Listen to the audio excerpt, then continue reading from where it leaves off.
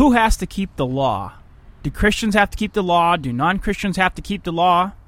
And if they do, what law are they bound to keep? Old Testament law, moral law, the Ten Commandments, the Sermon on the Mount? What is it? Well, tonight on Sinners and Saints, we're talking about the law of God. Where is it found and who has to keep it? So stay tuned with us tonight on Sinners and Saints. In an age of moral bankruptcy, political sleaze, theological confusion, and aimless religion in a mindless church, we're addressing the need for a Bible-based, intellectually rigorous, 21st century Christian faith. This is Sinners and Saints, theology with an edge.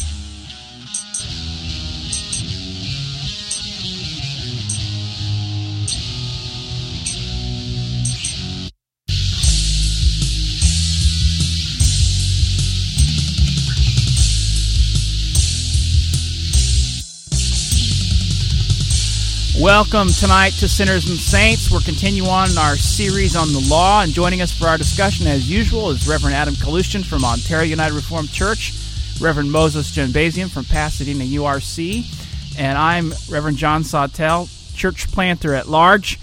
And like I said last time, we're starting in on a whole new series on the law. And last show, we made a whole series of distinctions on the law. The fundamental contrast between law and gospel, the various divisions within the law of God itself. You have moral law, ceremonial law, judicial law. We talked through a number of distinctions that are going to help you learn how to think about the law and then how to apply it. But tonight, before we get into some of these other distinctions of law that we need to make, I want to begin by asking the question, and that is, what is the function of the law? In our confessional system, we have what's called guilt, grace, and gratitude. And so the law will show us our guilt, and once we have been justified by grace, it'll show us how we are to show forth our gratitude to God. And so it does not serve as a means of justifying or condemning, but rather as a guide as to how those who have been redeemed are to glorify God. Right, but I want to back up a step, Moses, because I think a lot of people out there basically think of the Christian religion, and they think of the law of God, and they say, I don't want you guys to complicate things. It's very simple. God tells us what He wants us to do, and we do that the best that we can to obey it, and that's all that He wants. And hopefully at the end of the day, we've shown ourselves to be measuring up to what He wants us to do. But the first way the law should be viewed, the way that we understand the law, is that it convicts us of our sins. Romans chapter 3, verse 20 says, by the deeds of the law, no flesh will be justified in His sight, for by the law is the knowledge of sin. So the first thing you need to think about when you identify the commands, either through the Scripture or whatever God has put on your heart as a creature made in His image, of things that He wants you to do, is not to say, oh, well, if I just do the best that I can, then I guess He'll accept me. The point is, you're supposed to see all of the commands, and they're supposed to show you that you have not lived up to them like you should have. I mean, think of the basic summary in the law. Love the Lord your God with all your heart and soul and mind and strength, and love your neighbor as yourself. Now, some people say, look, if I just do that, then I'll be all right. God will accept me. But when you hear that command, what you're supposed to realize, first of all, is that you have not loved the Lord your God. I don't care how holy you are. You have not loved the Lord your God, and you have not loved your neighbor as yourself. And therefore, if you are left in your own works, God will condemn you. Okay, I want to challenge that, though. A familiar passage of Scripture to most people, and that is the passage of the rich young ruler. Remember, he comes up to Jesus and tells him how much he adores him, loves his teaching, so forth and so on. And then Christ questions a little bit, and he says, what does he have to do to be saved? And he's to keep the commandments. And basically his response to Jesus is, I kept them all. And so Jesus gives him a new commandment. Sell all your possessions and give what you have to the poor. Now, is Jesus there? It seems that Jesus is saying, yeah, it's possible to keep these commandments. Yeah, it seems like Jesus is basically saying, yeah, okay, pretty much you have kept everything else. Just let me add one more to it. Right. Now, here's the point. Jesus wants you to wake up. And for anybody who's thinking like the rich young ruler that he supposedly kept all of these commandments, Jesus is pointing out one that even a self-righteous, arrogant, rich young ruler who thinks that he's kept all the other commandments, he gives him another commandment to show him that there is one that even in his own mind he can't convince himself he's that good. And the point is to show the guy that he is not a law keeper. Jesus is preaching the law to this guy. He's saying to him, I'll show you that where your heart really is, one of disobedience. You love your money, basically, and you will not give up your money for my sake. I don't even believe that Christ is giving a new commandment to him, because that would be changing the rules. He's saying, I've kept all the commandments, and Christ is basically declaring, no, you haven't. I will give you an application of those laws that are already present and show how you have failed. You have relied upon your riches to be able to accomplish this law rather than being one who is engaged in the ordinary commerce of life. And I'm now calling you out. I'm making you understand that you have actually failed in all these things. You know, it is a true statement. If you keep the commandments, you will live. The problem is, nobody keeps the commandments. If you were able in your sinful nature somehow to be perfectly obedient to the commands of God, he would save you. But Jesus is telling him, I want to show you no, but wait you a do second. not do it. From a common sense perspective, people look at this law and these 10 commandments, and overall they look pretty easy to keep. Until you actually interpret it the way Scripture does, where Jesus himself says it's not merely abstaining from adultery. In your heart you are never to lust. And then by the time you get to the author of Hebrews, he tells us, honor the marriage bed. So rather than simply abstaining from adultery, you actually have to be one who desires that God be glorified in the marriage bed of all. The person says, well, the commandments say don't murder, and I haven't killed anybody. Or and Jesus I didn't says, steal you any know what? Snickers candy bars from the local grocery store, no cigarettes, tobacco, or anything like that. And you know what Jesus says to that? He says, yes, you have murdered, because I know you, and in your thoughts and in your words and maybe even in your actions, you have not loved your neighbor perfectly. You have gossiped. You have had bad, unjust anger thoughts against others, vengeful thoughts when you shouldn't be vengeful, and that constitutes murder. The commandments are there to show you that you are sinful and that you have not been able to keep them in order to live. Okay, so the first use of the law, one of the first functions of the law, is to show you your sin. When we come back after the break, we're going to continue talking through the application of the law to our life by surveying some of its functions. So stay tuned with us on Sinners and Saints. There is no greater joy in the Christian's life than to worship God according to His Word, and there is nowhere better in the San Gabriel Valley to do this than at the Pasadena United Reformed Church. So come join us this Sunday at 9 a.m. and at 6 p.m. at 226 West Colorado Boulevard in Arcadia. You can call us at 866-99-UNITED or look us up on the web at sinnersaint.org. This is Sinners and Saints, theology with an edge. Are you looking for a church that values the Word of God and the rediscovery of its riches in the Protestant Reformation? Hi, I'm Pastor Adam Kaloostian. I want to invite you to join us at the Ontario United Reformed Church. We worship on Sundays at 10 a.m. and 5:30 p.m. Take the Euclid Avenue exit off the 60 freeway, go north 1 block to Philadelphia Street, turn right, and you'll see us. That's the Ontario United Reformed Church, 866-99-UNITED. Okay, thank you again for joining us tonight on Sinners and Saints. We're glad that you're listening in on us. By the way, if you want to get in contact with us, feel free to call us at 866-99-UNITED. That's 866-99-UNITED. And we'd love to sit down and talk with you about some of these things. And so we're talking about the law. We know this is a big topic full of complications, and we know that many of you have a lot of questions about how to think of the law, how it applies. But one thing we are doing is we're breaking down how to look at the law using classical Reformed distinctions. And one of the new distinctions that we've sort of introduced in this particular broadcast tonight is the functions of the law. We said the first function of the law is that the law shows us our sin. What are some of the other functions of the law as the Reformed understand it? Well, again, it depends how we're using the word law, but if you want to think of the Old Covenant law system, I mean, the commands in the law clearly show us that we have not lived up to the holy character of God. But in the second place, it also displays, really, the holiness of God that is required to save us. I mean, the whole Old Covenant law system was designed to prepare the way in history for Jesus, the one who was coming, who would obey the law because he was holy for us, and who would sacrifice himself because we are a bunch of lawbreakers. So the law, Old Covenant law system in that way, testifies to the gospel, what Jesus has done to save us because we're lawbreakers. As Adam is saying, is that you are seeing in this your sin, because you are seeing the holiness of God displayed, and Jesus himself is the only one who has ever fulfilled that law. But there's a second use, and even when we are not able to keep it, it does show us what sin is, in order that the civil magistrate will have some guidelines for restraining sin. So another use of the law, classically in Reformed theology, is what we call the second use, and that is to suppress sin in the civil realm. Okay, Moses, but we want to be very clear on this. What laws does that civil magistrate utilize from the Word of God, then, to help guide this restraint of sin? Because we don't want to go back and apply these Old Testament laws wholesale. No, not at all, because then you might bring in the sacrificial system and all these other things. No, it is basically still relying on what's called the general equity of the judicial law, where it speaks of making sure that people have the right of their own private property, the fact that they are responsible and accountable for their actions, that they are not to steal, not to murder, not to destroy the marriage bed, which is the foundation of society.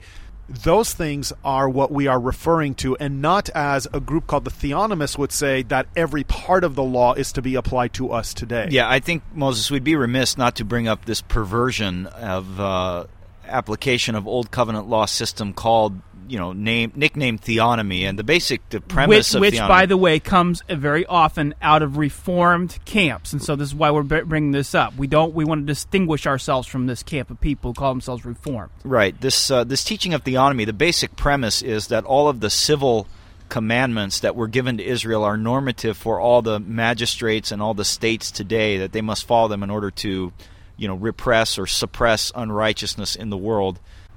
Yeah, the basic hermeneutic that the so-called theonomists use is they say that the Old Testament law in exhaustive detail is binding upon all people and all nations today, unless the New Testament specifically repeals one of the commandments from the Old Testament.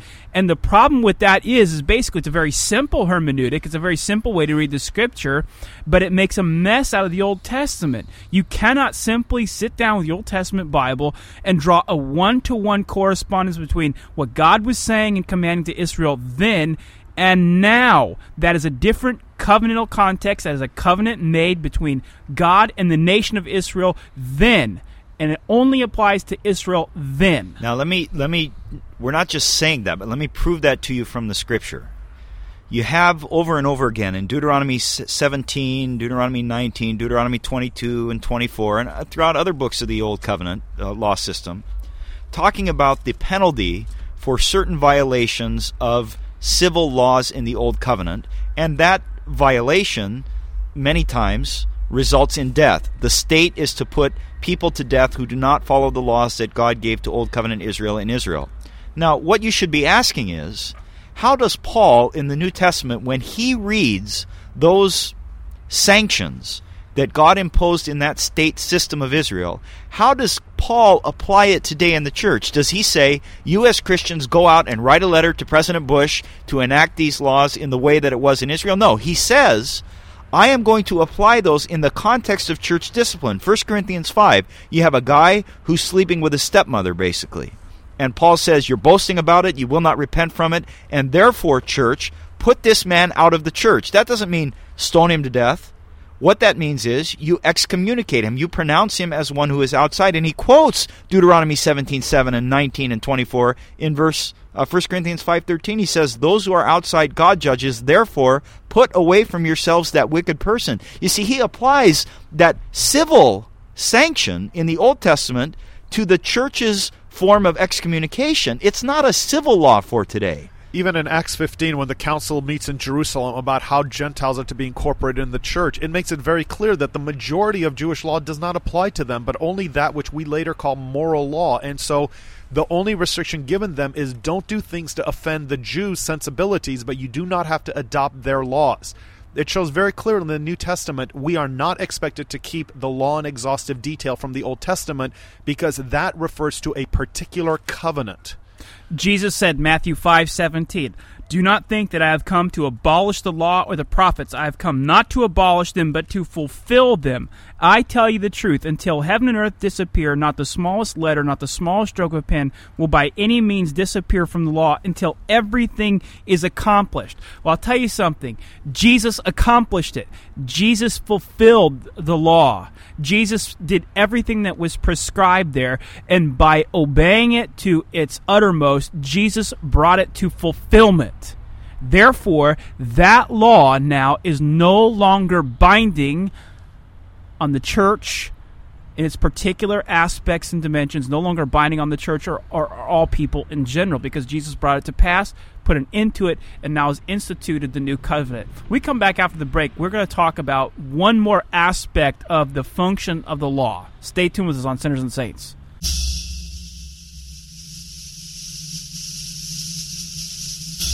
Americans are known for their independence and self-reliance. We take little stock in other people's opinions.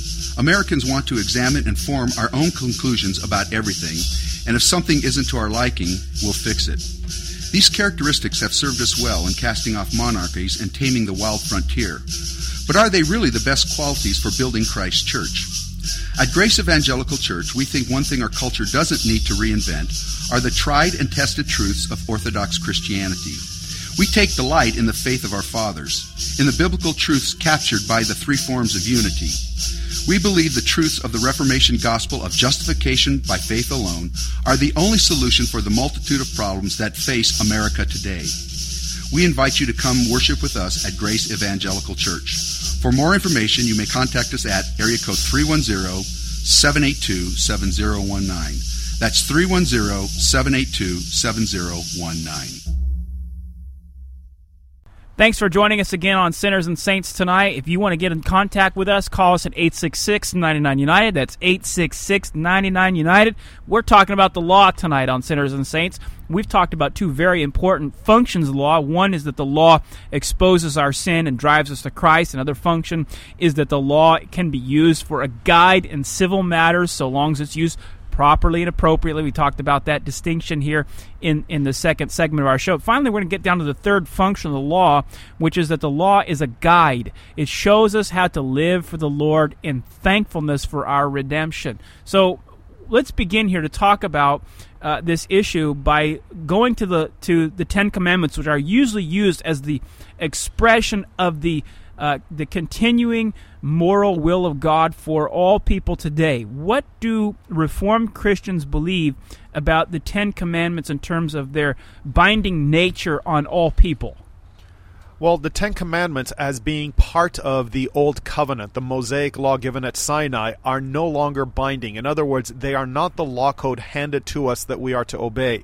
But the Ten Commandments are a wonderful summary of the moral law, which is still binding upon us because it reflects God's character and we are made in His image.